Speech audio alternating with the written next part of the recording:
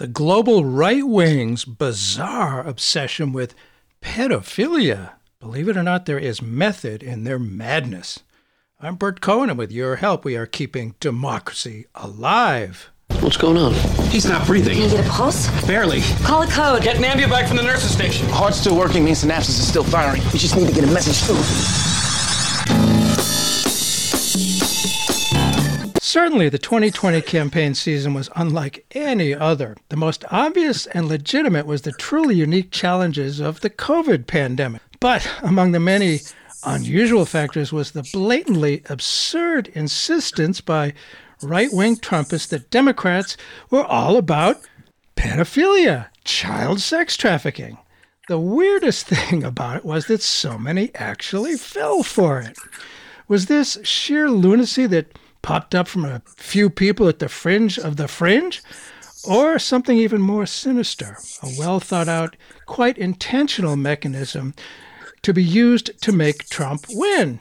Pedophilia? Child sexual abuse? How truly insane is that? That the Democratic Party up and down the national ticket were secretly about foisting this satanic ritual abuse on American children. Secret tunnels where kids were tortured. Pizza joints where they're tortured. Of all the many truly bizarre twists and turns of the far right, this insane allegation worked as intended. Yes, it was intentional, and it's a well-thought-out tactic the far right has latched onto around the world, and they may be achieving their goals. In his new article titled The Global Right Wing's Bizarre Obsession with Pedophilia, John Pfeffer, Director of Foreign Policy and Focus at the Institute for Policy Studies, says, yes, child molestation is a very real problem, but the far right is far more interested in demonizing women, homosexuals, and the transgender community. And Pfeffer says Hungary's infamous, authoritarian leader Viktor Orban loves a good enemy, immigrants, for example, but now he may have gone too far with his attack on an unlikely and universally unliked group of people, pedophiles. So it's not just in America. This line of attack may well be the tip of the spear of the worldwide culture war, which has been shown to connect with rural conservatives and boost the fortunes of the far right more than actual policy issues. It's not really about protecting the kids. It's about fears of a changing social order. John Pfeffer, thanks for being back with us on Keeping Democracy Alive. Thank you so much for having me back on the show. John Pfeffer's been a regular guest on Keeping Democracy Alive. His latest play is Clown Time. His latest book is The Pandemic Pivot. And his latest novel, Songlands. Just a little prolific. I don't know how you get to do all that. Now, listeners, again, thanks for being with us. Listeners have heard me tell that many years ago, my friend, a Unitarian minister, said, Bert, there's only two things that motivate people in politics, fear and reassurance. So the political interest that can effectively manipulate those factors has a powerful narrative going. How does this global right wing's bizarre obsession with pedophilia fit in with that assurance from my old friend, that definition? Well, certainly it stokes fears. And this is, it's of course nothing new for the global right wing. They've been focusing prior to the pandemic on immigrants as the great threat to social cohesion, to the natural order. But of course, during the pandemic, there was tremendous lockdown across the country, border closures, restrictions on immigration of all varieties. And so immigrants largely left the picture as it pertained to kind of politics. And so the global right wing started to, look for other targets to stoke fear among the population. And there have been a variety of different top focuses, and one of which, of course, would be gay marriage. Another would be homosexuality more generally. Yeah. A third would be kind of gender fluidity. But pedophilia has, and it kind of brings together all of those issues, at least in the imagination of the global right wing. And as you said in your introduction, it both animates the fringe when we're talking about QAnon, but it also animates some very mainstream, otherwise kind of just traditional conservatives like Viktor Orban in Hungary, or politicians like Putin in Russia or Bolsonaro in Brazil. And of course, here in the United States, some leading lights in the Republican Party. Pedophilia has emerged as kind of an ideal kind of fear factor, if you will, in politics, in part because, as I've said, this is it is a problem. Child molestation is a problem. There's no question about it. But the pedophilia that they're talking about is almost wholly imaginary. And I can talk about what I mean by that if you're interested. Well, yeah, please do. What do you mean wholly imaginary? And the reasons for using it seem to be, pretty clear, because who could be for pedophilia? It's something that really connects with everybody. Well, tell us about what you were just saying. Sure. Well, let's start with QAnon. I mean, QAnon is a kind of conspiracy theory that emerged during the Trump years and kind of coalesced around this notion that Donald Trump was a savior figure, that he was going to save not only the United States but the world. But of course, they had to kind of figure out, well, what was he saving the world and the United States from? And they being a kind of an amorphous group of people. I mean, this is kind of a crowdsourced conspiracy theory.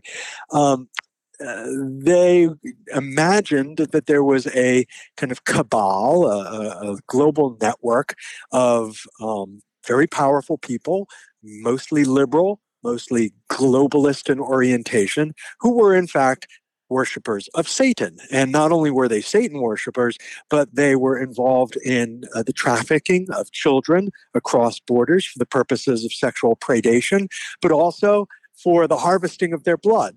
I know that sounds weird, but of course, this is a fantasy. And that the harvesting of that blood was necessary in some ways for their acquisition of global power, the continuation of global power. In some ways, this is just a kind of a Dracula myth that has been updated for modern sensibilities. In other ways, it dates back to a much older set of fantasies, and I connect it to what's known as the blood libel, which is this notion that Jews from the time immemorial also were kind of trafficking in children, using them for bizarre satanic rituals and harvesting their blood for use in those rituals and in such things as making matzah. Right. And so obviously also a complete fantasy, but one that has endured for nearly 1,000 years since its emergence in the 11th century in England. Having to have some sort of other, some sort of enemy to be feared, something that is foreign to, the family values of whatever country it is very convenient. Immigrants, and certainly what you were talking about, the blood libel, the allegation about Jews needing blood of Christian children to make matzah. Which, that brings back memories of Germany in the 1930s and 40s, no question about Absolutely. That. And it's not by chance. These things work. I mean, everybody is against fear of pedophiles works because it's so loathsome and so vile. The panic machine does not usually spring organically from the bottom up. What are what you call the well-financed global battering rams of Christian fundamentalists? Mm-hmm. So there are a number of NGOs that have emerged, effectively right-wing NGOs that are that have focused for the most part on a conservative social agenda, and that social agenda has been to overturn gay marriage statutes throughout the world, and or to impose language. Defining marriage as that only between a man and a woman in constitutions and in legal documents throughout the world. So these organizations have primarily focused on the social agenda. There's also in addition to a focus on homosexuality, there's also a focus on very traditional and very conservative understanding of gender, both in terms of the roles of women in society, but also the concept of gender fluidity and a discomfort with, or they have demonstrated a discomfort with the notion that gender is not just a bipolar contrast between male and female. So that has been going on for quite some time. Certainly, we've seen organizations like Citizen Go, which is a petition organization in Europe that has gone global. It's patterned after MoveOn.org here in the United States, has been very successful in mobilizing conservative voters and interest groups throughout Europe. We have a number of organizations that are defined as pro-family, and they have interestingly moved on this question of pedophilia.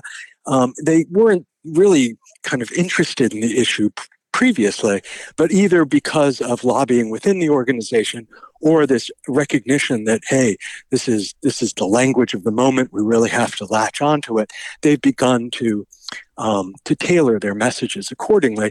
And one way of doing that is by essentially saying that homosexuality is connected to pedophilia in some intrinsic way, and that has been a message that has percolated up through these organizations within the United States and in their global messaging, and there is a lot of money behind it. Yeah. These are effectively the global arms of the American evangelical movement, conservative evangelical movement, which has a lot of money and which has obviously spent it here in the United States, but there's growth potential overseas because often they will enter countries, especially in Africa, where their money goes a long way in terms of messaging, in terms of influencing politicians. So, it's kind of a modern missionary movement, if you will. Yeah, that's been going on for a long time. And the whole missionary thing, we are better than you and your values are wrong. And to apply this, it's creative, but they have some history that it works. They know that it works. And as you say, there is a right-wing movement around the world whose tactics seem to be universally applied. It almost doesn't matter what country. If their determination, maybe it's their determination to replace democracy with religious nationalism, and we've seen that starting here. So in doing so, the normal political issues, actual issues that members of Congress and the president can do something about, they take a backseat to a culture war because that connects. And according to Catherine Stewart, author of The Power Worshippers, the moneyed interests behind the manipulation of populism researched long ago to see what issues would most effectively connect and motivate the masses. And they tried many different things, but back a long time ago, they landed on abortion as the one that worked best. That's why they chose it, not because they were so concerned about abortion, but because that worked best at wedging open the culture war. So I wonder what actual stances of the Democrats in the 2020s has perhaps left them open to culture-based attacks by the right. Mm-hmm. Yeah, I mean, this is an interesting question. And I mean, one argument is that we've seen an explosion of, well, on the one hand, identity-based politics, and on the other, kind of rights-based politics. And in both cases, the right wing has seized on that in its culture wars. In the first case, identity politics, well, of course, throughout the 1960s, 1970s, we saw the rise of social movements that were built around, but not exclusively, composed of understanding of identity, understanding of African American identity, identity of women, identity of gay lesbians, etc. The right wing, of course, it took them a little while, but eventually they did respond with this new kind of identity, white nationalism, a white pride. Now, of course, that was always part of the neo-Nazi movement, but what became an innovation, if you will, of the Trump era is the absorption of those messages into the conservative mainstream, into the rhetoric of news anchors, if you can call them that, like Tucker Carlson. So there you have kind of the genesis, if you will, of that stream. And on the human rights or civil rights side of things, the use of rights language has also been kind of co-opted by the far right. So, of course, in the abortion debate, it was the rights of the fetus as compared to the rights of mothers. And in other spheres, it was the rights of gun owners. And suddenly you had that same kind of legalistic definition of discourse co-opted by the far right in its culture wars. And you could argue that in some sense the Democrats were ill-equipped to address either of those because those concerns were being expressed in language that was in some sense similar to the core, some of the core issues that Democrats have been running on, especially on the cultural side of things. I think one additional thing I'd say is that we have gone from what were culture wars in the 1980s, the 1990s, the 2000s to cult wars. In other words, we're talking about an actual cult that has seized control of the Republican Party. So if we look at either the sympathy that some members of Congress, especially new members of Congress, have for QAnon, which is actually quite remarkable that anybody in Congress would come anywhere near something so outrageous as QAnon. I mean, that's obviously one indication of kind of how cult-like thinking has seized at least some members of the Republican Party, but more significantly, the whole kind of personality cult around Donald Trump and the belief that anything he says is worthy of effectively personality worship. I mean, that too is cult-like. So this is something the Democrats actually can't compete on, because there is nothing comparable in the Democratic vocabulary. There's nothing comparable in how the Democratic Party organizes itself. I mean, I'm not saying that the Democratic Party hasn't embraced some outlandish things in the past, but nothing on the order of the cult-like worship of either a figure like Donald Trump or a set of ideas like QAnon. And cults of personality, they've been around for a long, long time, and they do work. And for those who may have just tuned in, Bert Cohen here, we are talking about keeping democracy alive. Boy, it does have some threats. Our guest today is John Pfeffer, Director of Foreign Policy and Focus at the Institute for Policy Studies. We're talking about his article called The Global Right Wing's Bizarre Obsession with Pedophilia. And, of course, we mentioned former President Donald Trump. He's scheduled to speak at a rally in Cullman, Alabama on August 21st, and he's going to deliver remarks on, quote, faith, freedom, and America. Real controversial. Many factors lend themselves to being fit into this frame, such as confusion about freedom and the pandemic, Second Amendment fanatics, whipped up fear of Black Lives Matter, insisting they are a hate group. It strikes me as kind of Orwellian or even Hitlerian. Say of your opponent what is true about yourself, making average Americans fear average Democrats. It's a unique wedge. Average Americans fear other average Americans. It's quite a wedge.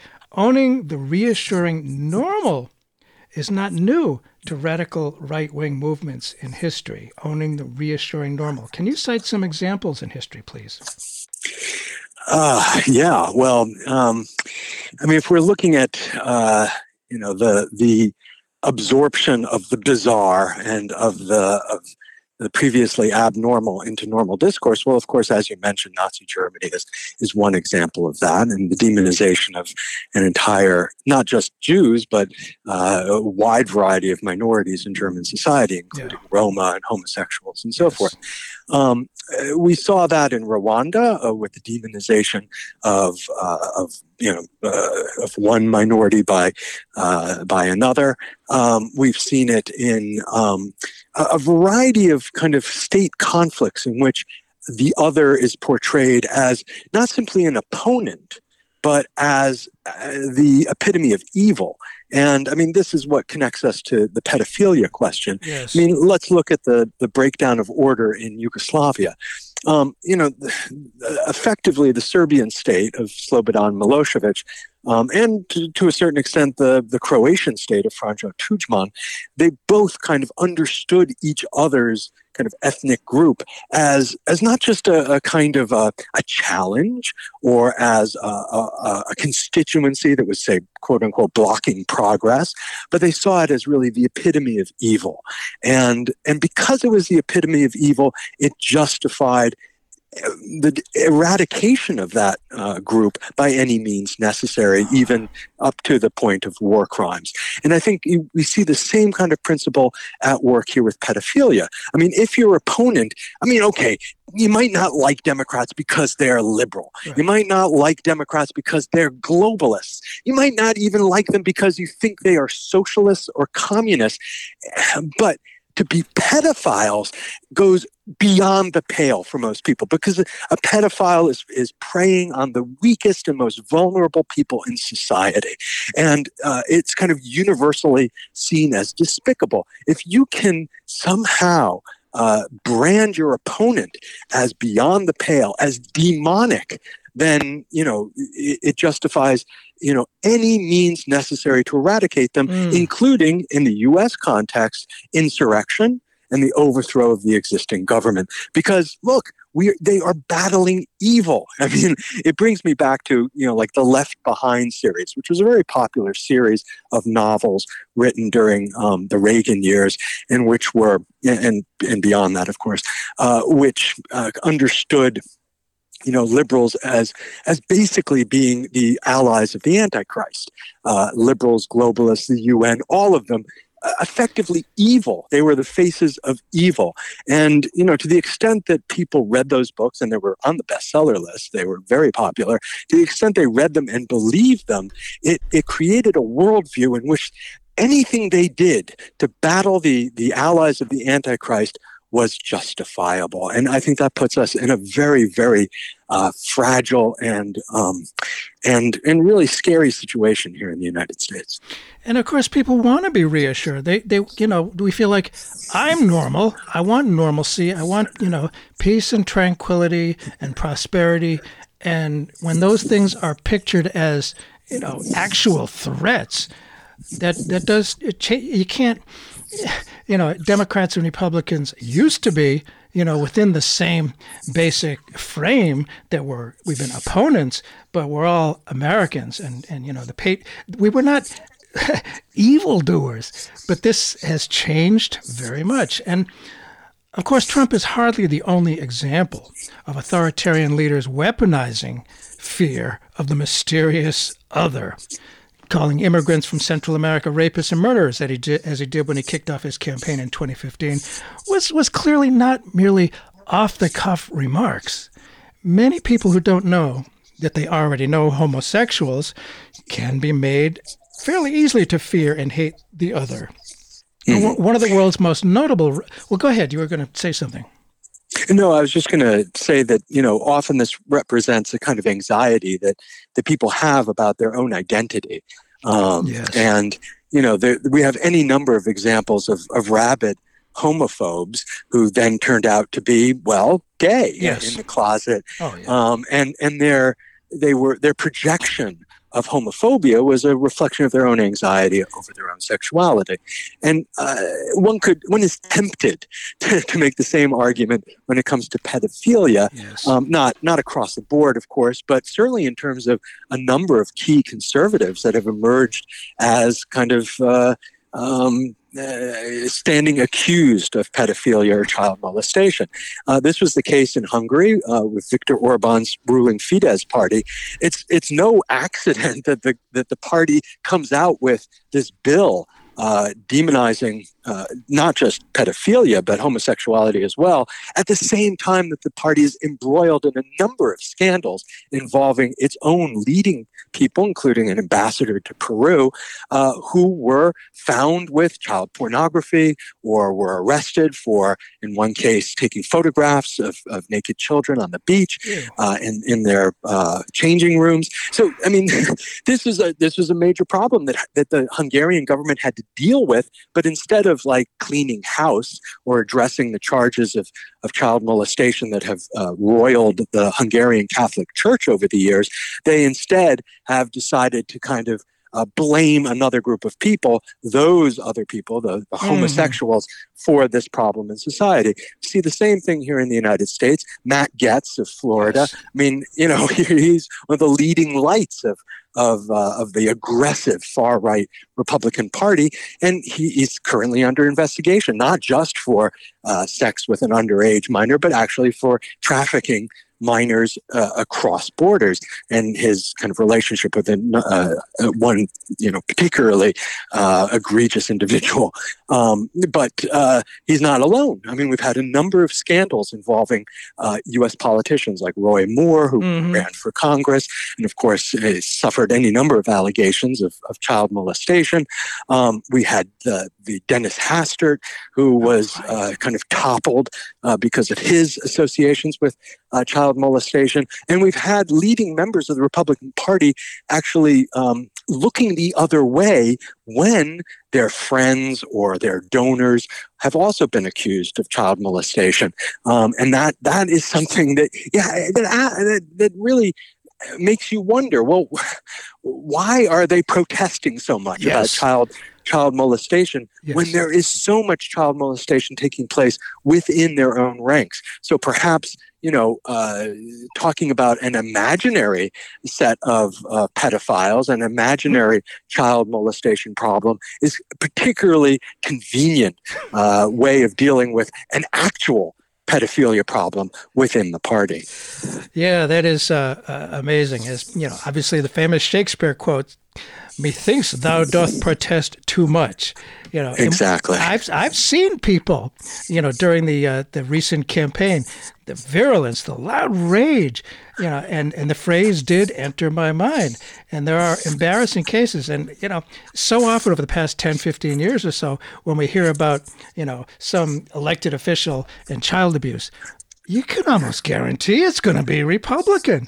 And, Joseph Goebbels, who was the propaganda expert for his boss Hitler, said something like, "Say of the other side what is true about yourself." Yeah. That seems to be the case here. And what about this obsession, this Pizzagate thing? This is really fascinating to me, how many people believed it and what the whole Pizzagate thing was about. And, it just, I've heard that, there's the story was this establishment, the Comet Ping Pong Pizzeria in Washington, which I hear has good pizza and is welcoming of gay customers. Members of the alt-right urged Clinton's prosecution over the emails, and they spread the theory.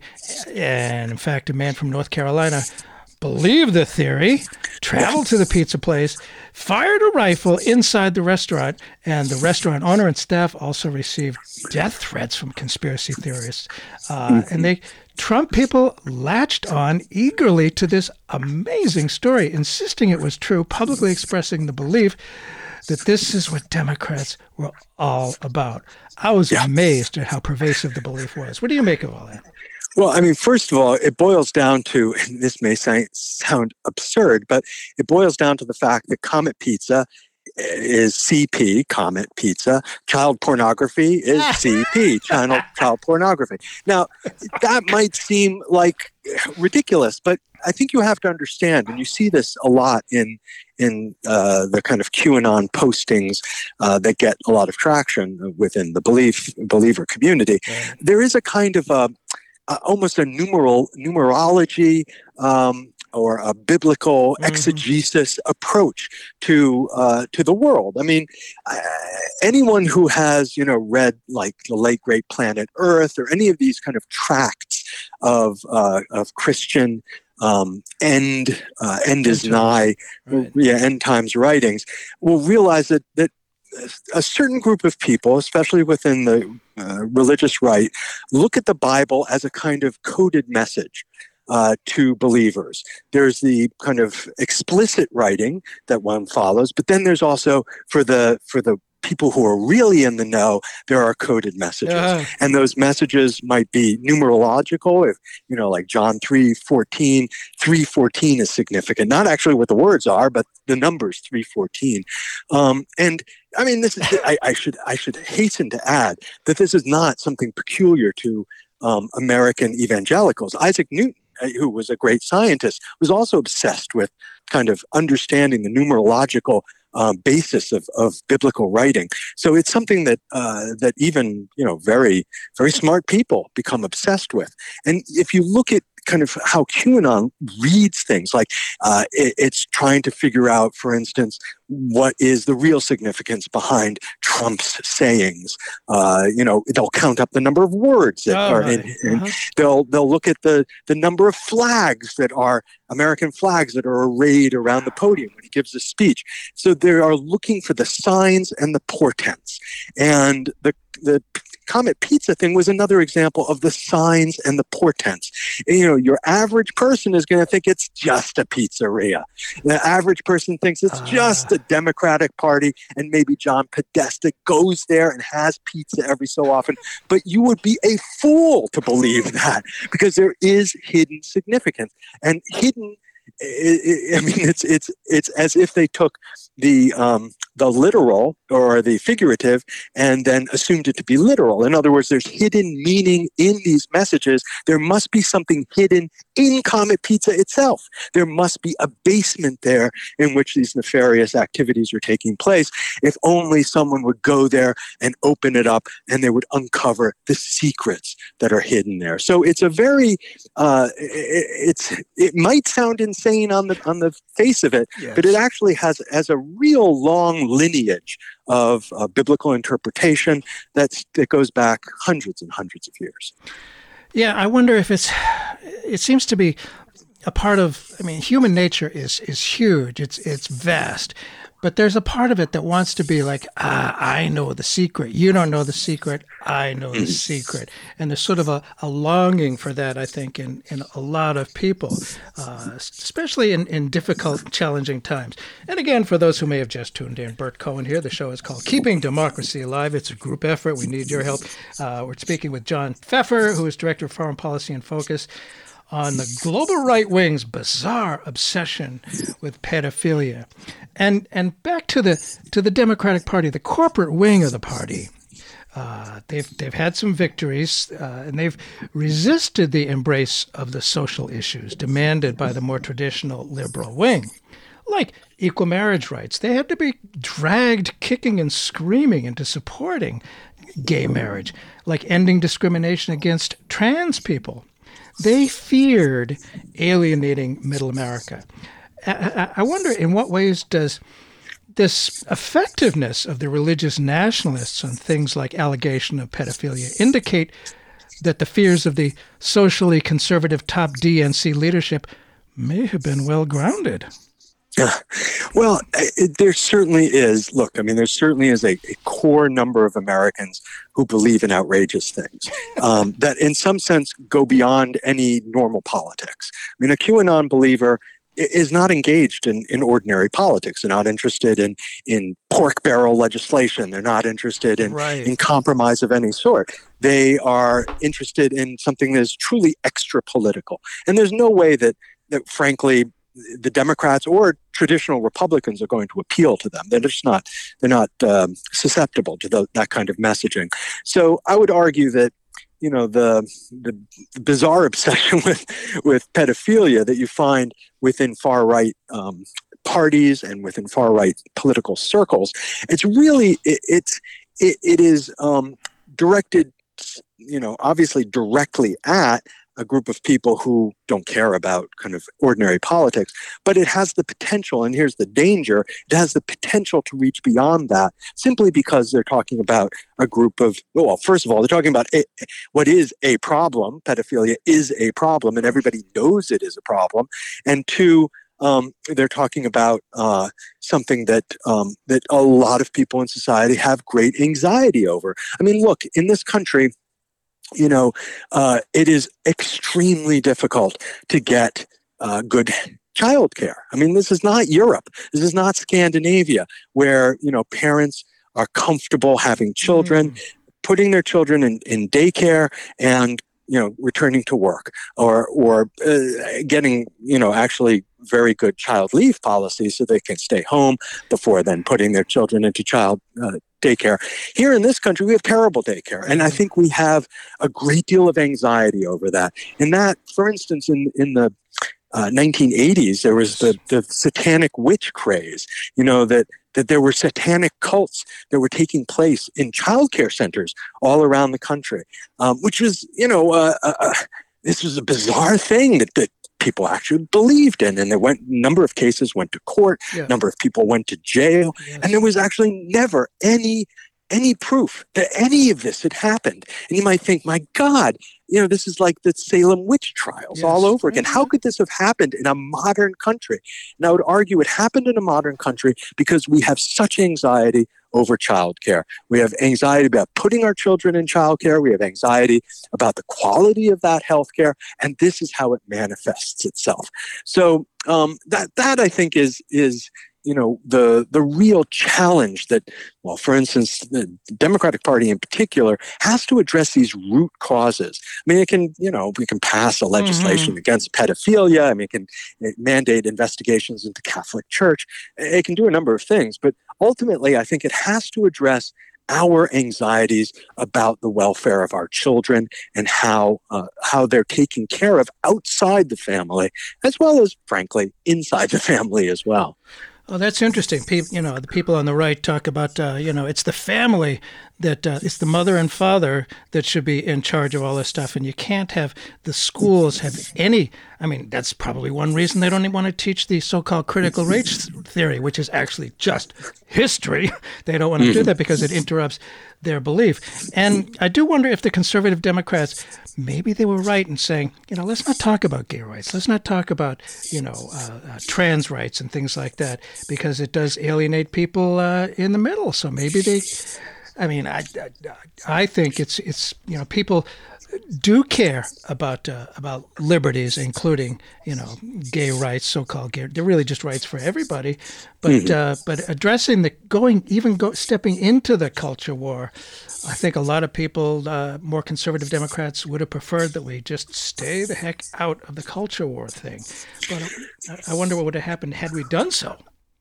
Well, I don't think it was possible. Because it's not as if the Democratic Party kind of made a decision, this is how we're going to win votes, or this is for ideological or moral reasons we're going to pursue this. They were pushed to do so by social movements, and those social movements were powerful, and especially on the question of gay rights, gay marriage, these became mainstream concerns. And I'm reminded that the Supreme Court made a couple of pivotal decisions, and one of the cases that was pivotal was one that Sandra Day O'Connor became. She was the deciding vote, and Sandra Day O'Connor was quite conservative, and a darling of frankly the religious Republicans. But this is really important. She had a number of Supreme Court clerks who were gay, and they changed her mind. In other words, her proximity to out and proud gay people in America revealed to her that they were not the devil. And she even presided over the marriage of one of them. And this before marriage became legal. And I think that's the essential point here, that it wasn't that political forces made a decision to wade in on cultural issues. It's that these cultural issues came into their lives, in unavoidable ways. And they have been transforming America outside of politics before any of the parties decided to make them cultural issues per se. And certainly, people like the familiar. And this, let's face it, it's unfamiliar, especially to the people in America who live in the less densely populated areas. They don't. I'm sure they know gay people, just they don't know they know gay people. But so they fear what they don't know. And I can imagine in Central Europe as well as Middle America, cosmopolitan liberalism confuses people and can be made to frighten socially conservative voters, just cosmopolitan liberalism. And the European Union is not tremendously loved by Europeans either of the left or right because they're a power from on high imposed on everyone, like it or not. So how is the EU, of which Hungary is a member, fighting back against this threat? So on the specific question of Hungary's new legislation, which again not only increases sentences against pedophiles, but also, actually bans the portrayal of homosexuality to anyone under the age of 18, for instance, which effectively gets rid of sex education as we understand it in schools. The EU basically said, look, this violates our principles. We have principle of equal rights. We will not allow any people in the EU to be treated as second-class citizens, and so we will oppose this legislation. This is an interesting kind of challenge. The degree to which the EU can enforce what some say are, just equal rights, and therefore part of have been part of the EU identity since practically the beginning. Although the definition of what equal rights is has changed, versus the EU as imposing an alien agenda on other countries. Now, for some countries like Hungary and Orban, the conservatives don't like the idea of the EU imposing any kind of restrictions on Hungary. They're sovereignists. This is a term that refers to any political group that says, look, we will not allow any external force to dictate our laws. We determine everything that takes place within our sovereign borders. And that's actually a popular position around the world. It's the position that Xi Jinping takes in China. It's the position that Vladimir Putin takes in Russia. And frankly, it's the position that both Democrats and Republicans take here in the United States. It's kind of a bipartisan consensus, although the Democrats tend to be a little bit more forgiving of, say, international influences or multilateralism as a method of approaching geopolitical questions. So it's not as if Hungary is outside the mainstream by asserting its sovereign control, but it is outside the European mainstream because that's a principle of European integration. I mean, you are, basically working together with your fellow countries inside the European Union to achieve kind of regional, collective goals. And in order to do that, they have basically given EU institutions a certain amount of authority over what takes place within the national boundaries of countries. Now, that could go so far as to getting rid of your currency. And not every EU country has done so, but the Eurozone countries have given up their currencies, and therefore they've given up the control their national banks had over issuing money as a method of controlling inflation or stimulating the economy. So they've lost that control. And there are other examples. Obviously, trade.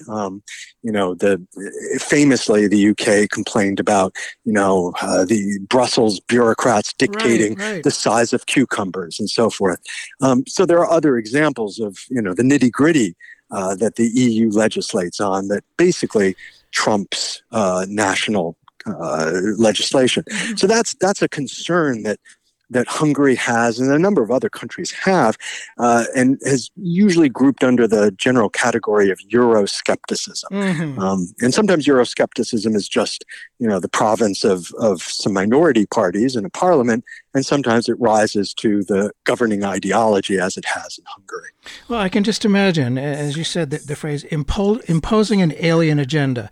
Nationalism is the opposite of that. It fights hard against perceiving that some alien agenda is being imposed.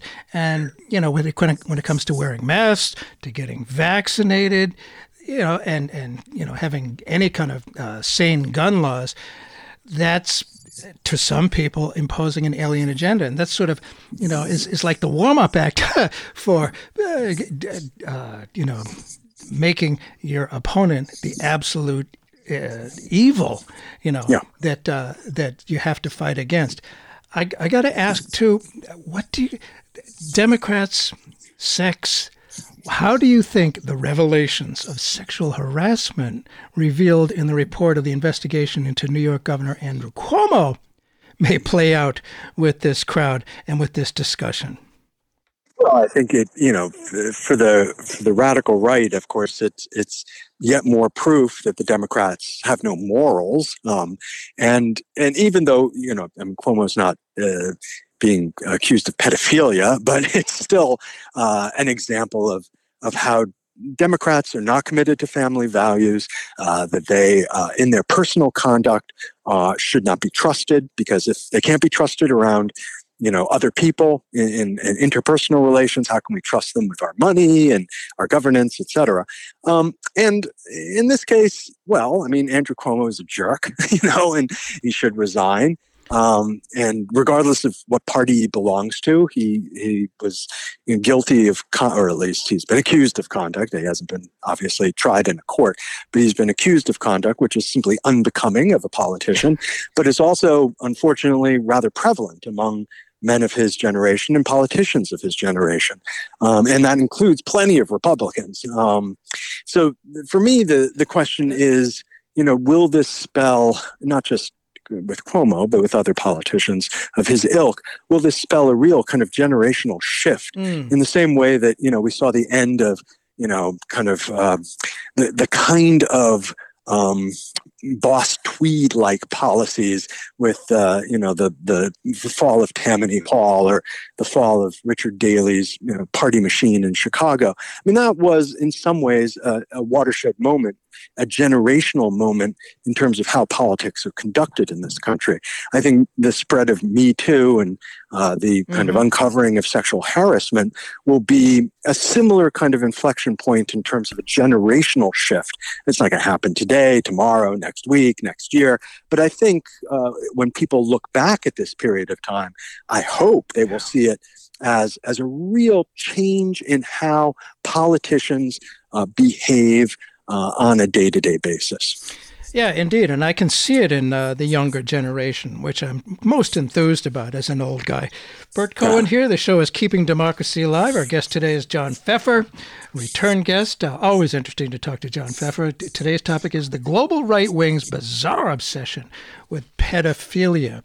And Latin America is generally quite socially conservative. How's the LGBT community being treated there relative to the need for protection of children? How is it playing there? I'm concerned. Yeah. Well, there are obviously two major religious trends in Latin America. There's Catholicism, which has been, the primary force for hundreds of years. Yes. And then there's a rising Pentecostal force, which in some places has become, particularly powerful politically, as in Brazil, for instance. And in both cases, we have, pedophilia intersects with these religious phenomena. First of all, because the Catholic Church in Latin America, as with Catholic churches pretty much anywhere in the world, has had to deal with its own pedophilia scandal and child molestation, especially in Mexico. Just incredible stories of what took place there. And for the Pentecostals, part of it is, they can use the scandals within the Catholic Church as a way of boosting their own, membership and numbers throughout the continent. But we also have seen kind of QAnon-like conspiracy theories emerging, especially. There's this kind of theory that has proven popular in Latin America to a certain extent in the United States, that there's a group of pedophiles who are organizing within the LGBT community using the language of rights, of civil rights, to advance their own claims that they should have rights as pedophiles. And of course, such an organization does not exist. We have had some very, very marginal groups in the past, NAMBLA, for instance, here in the United States, the North American Man-Boy Love Association, which is really not really much of a group at all. It might have been, a couple of individuals with particular approach to things. But there's nothing like that today, and there's certainly nothing like this group organizing within the LGBT community. So this is again part of a kind of hysteria that is really not about pedophilia. It's really about a fear that homosexuality is undermining the social cohesion of the family and a family-based society. No question about that hysteria. And I do find it interesting that the vast majority of pedophiles are not gay. They're straight. I mean, almost all of them are straight. And we mentioned Hungary. There's also, you cite Bulgaria. What's happening on this front in that Balkan country? There's something they conjured up about a threat from rich Norwegians. What's the real story, and how does that? There's sort of an example of how this gets used and transmogrified. Yeah. So the very conservative forces in Bulgaria, similar to, the ones in Hungary, were organizing around sex education questions, feminism, and LGBT issues, and basically persuaded the Bulgarian government to do two things. One, to kind of alter its sex education curriculum so that it was more, homophobic or more family-oriented, depending on how you want to define it, but also to withdraw or not to ratify the Istanbul Convention, which was on the rights of children and to a certain extent women. And because they argued it encouraged homosexuality. In order to get this passed, they used a variety of different arguments, and one of which was the so-called Norwegian model, which they said that Norway was basically paying the Bulgarian government to separate children from their families. That does happen. Obviously, the state does intervene in certain cases for the protection of children if there's abuse taking place. Sure. But in this case, they argued that Norway is paying the Bulgarian government to do this so that Norway could then step in and adopt the children and then give them to gay couples in Norway. And they made the same argument about Denmark as well. So it's the two countries, Denmark and Norway, doing this. Now, of course, there's no evidence that this happened, but it was very persuasive for people in Bulgaria. And I would argue it was persuasive. I mean, I don't think that kind of argument will work here in the United States. I mean, people don't have that kind of view of Norwegians. I mean, I don't think much about Norwegians at all, to be honest.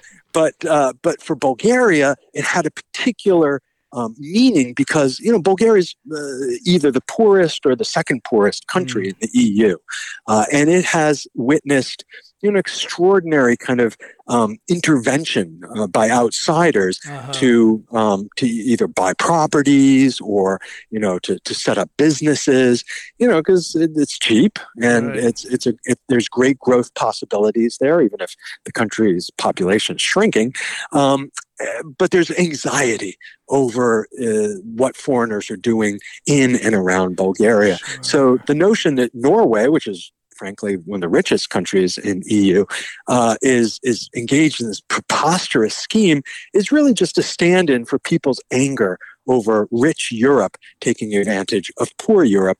And so rich Europe are rich Norwegians, poor Europe are the poorest and most vulnerable children of Bulgaria. So you have that relationship, which is a very real power imbalance represented in this absurd conspiracy theory.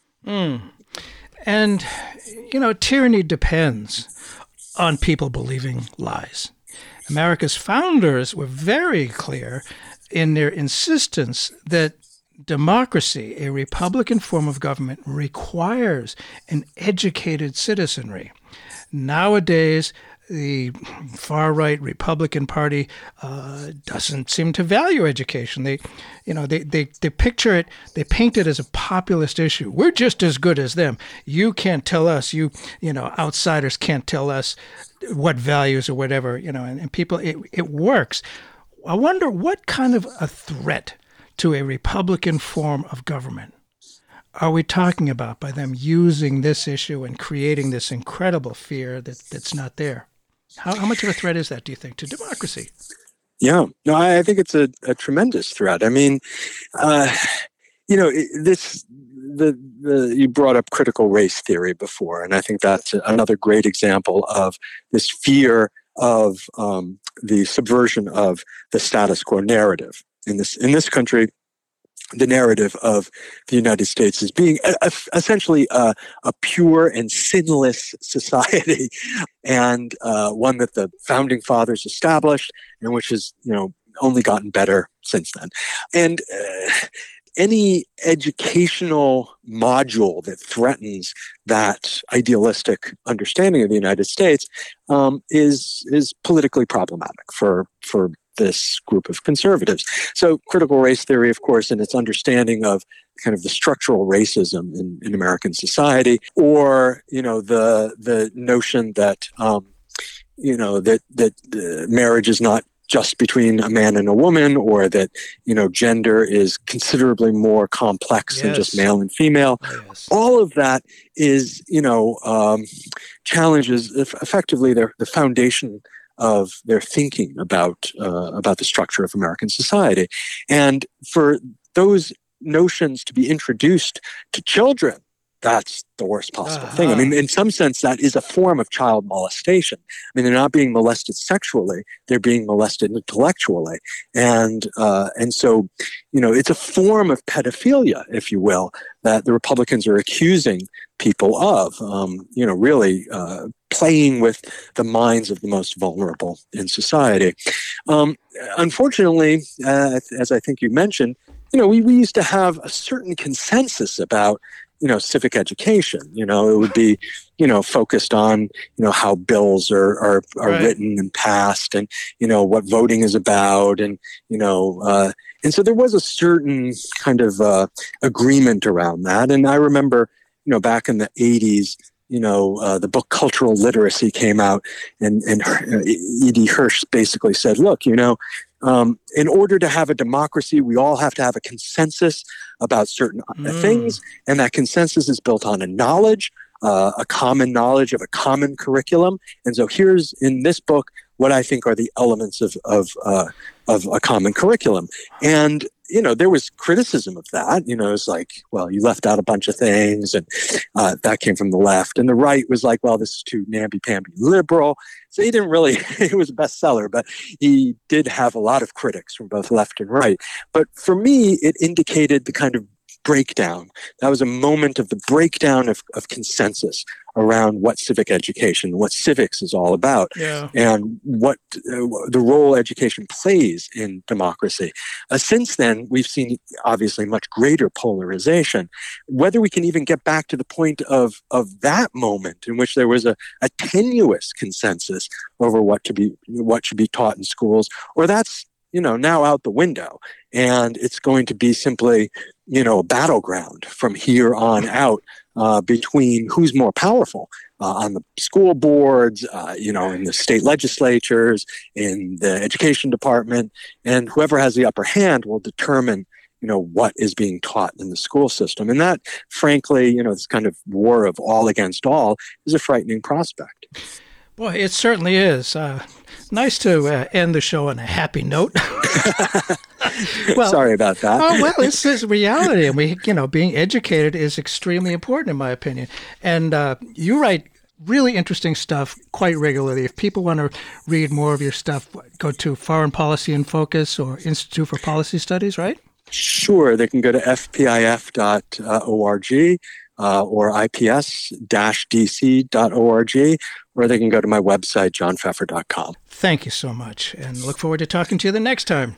Thanks. Thank you. Really great opportunity. It ain't necessarily so. It ain't necessarily so. The things that you're liable to read in the Bible. It ain't necessarily so. Little David was small but oh my.